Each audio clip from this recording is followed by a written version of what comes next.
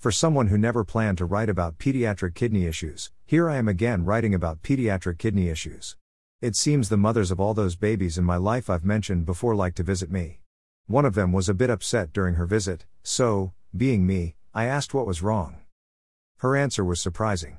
It seems her little one, I think he's about 5 months old, was born with urine reflux in both kidneys. I'd heard of reflux before, but urine reflux? She explained, and I wondered why she wasn't more upset. She explained that, too. But, as usual, I'm getting ahead of myself. Let's start with what it is.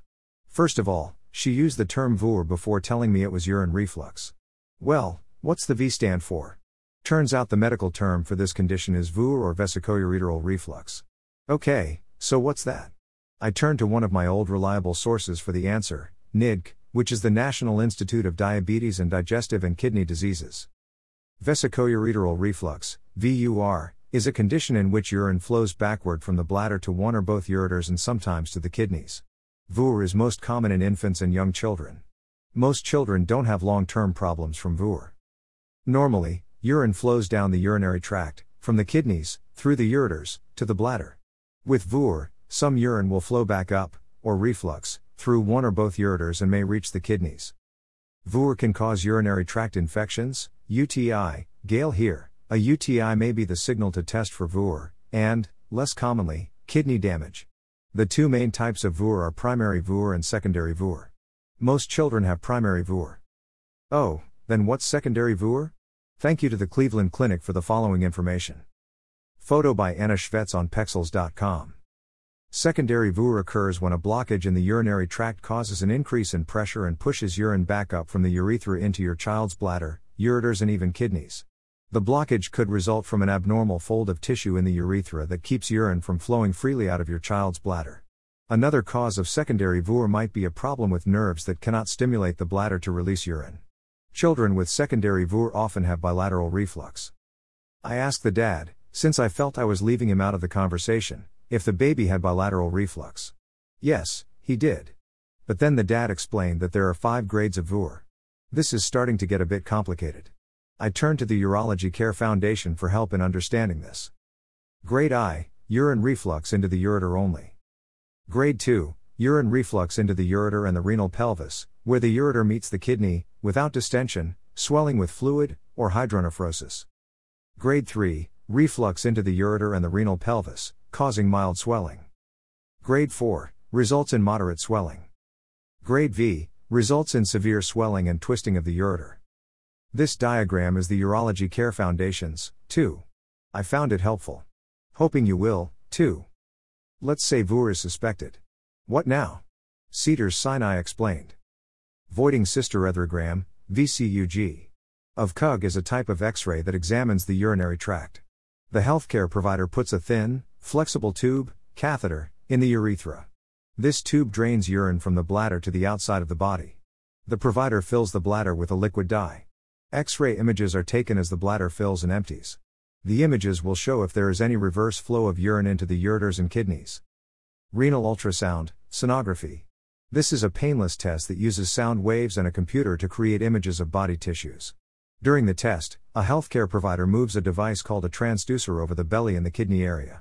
This sends a picture of the kidney to a video screen. The healthcare provider can see the size and shape of the kidney.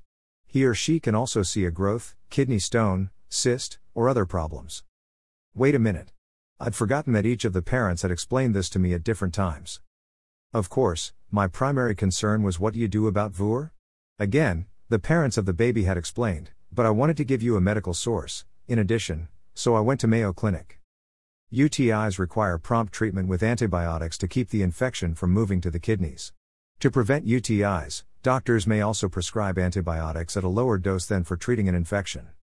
A child being treated with medication needs to be monitored for as long as he or she is taking antibiotics. This includes periodic physical exams and urine tests to detect breakthrough infections, UTIs that occur despite the antibiotic treatment, and occasional radiographic scans of the bladder and kidneys to determine if your child has outgrown vesicoureteral reflux. Surgery.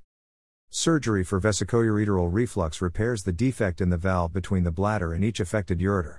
A defect in the valve keeps it from closing and preventing urine from flowing backward. Methods of surgical repair include open surgery. Performed using general anesthesia, this surgery requires an incision in the lower abdomen through which the surgeon repairs the problem. This type of surgery usually requires a few days' stay in the hospital, during which a catheter is kept in place to drain your child's bladder. Vesicoureteral reflux may persist in a small number of children, but it generally resolves on its own without need for further intervention. Robotic-assisted laparoscopic surgery. Similar to open surgery, this procedure involves repairing the valve between the ureter and the bladder, but it's performed using small incisions. Advantages include smaller incisions and possibly less bladder spasms than open surgery. But, preliminary findings suggest that robotic-assisted laparoscopic surgery may not have as high of a success rate as open surgery. The procedure was also associated with a longer operating time, but a shorter hospital stay. Endoscopic surgery. In this procedure, the doctor inserts a lighted tube, cystoscope, through the urethra to see inside your child's bladder, and then injects a bulking agent around the opening of the affected ureter to try to strengthen the valve's ability to close properly. This method is minimally invasive compared with open surgery and presents fewer risks, though it may not be as effective. This procedure also requires general anesthesia, but generally can be performed as outpatient surgery. Don't miss the key word in today's blog, outgrown. It is possible for babies to outgrow VUS. Until next week. Keep living your life.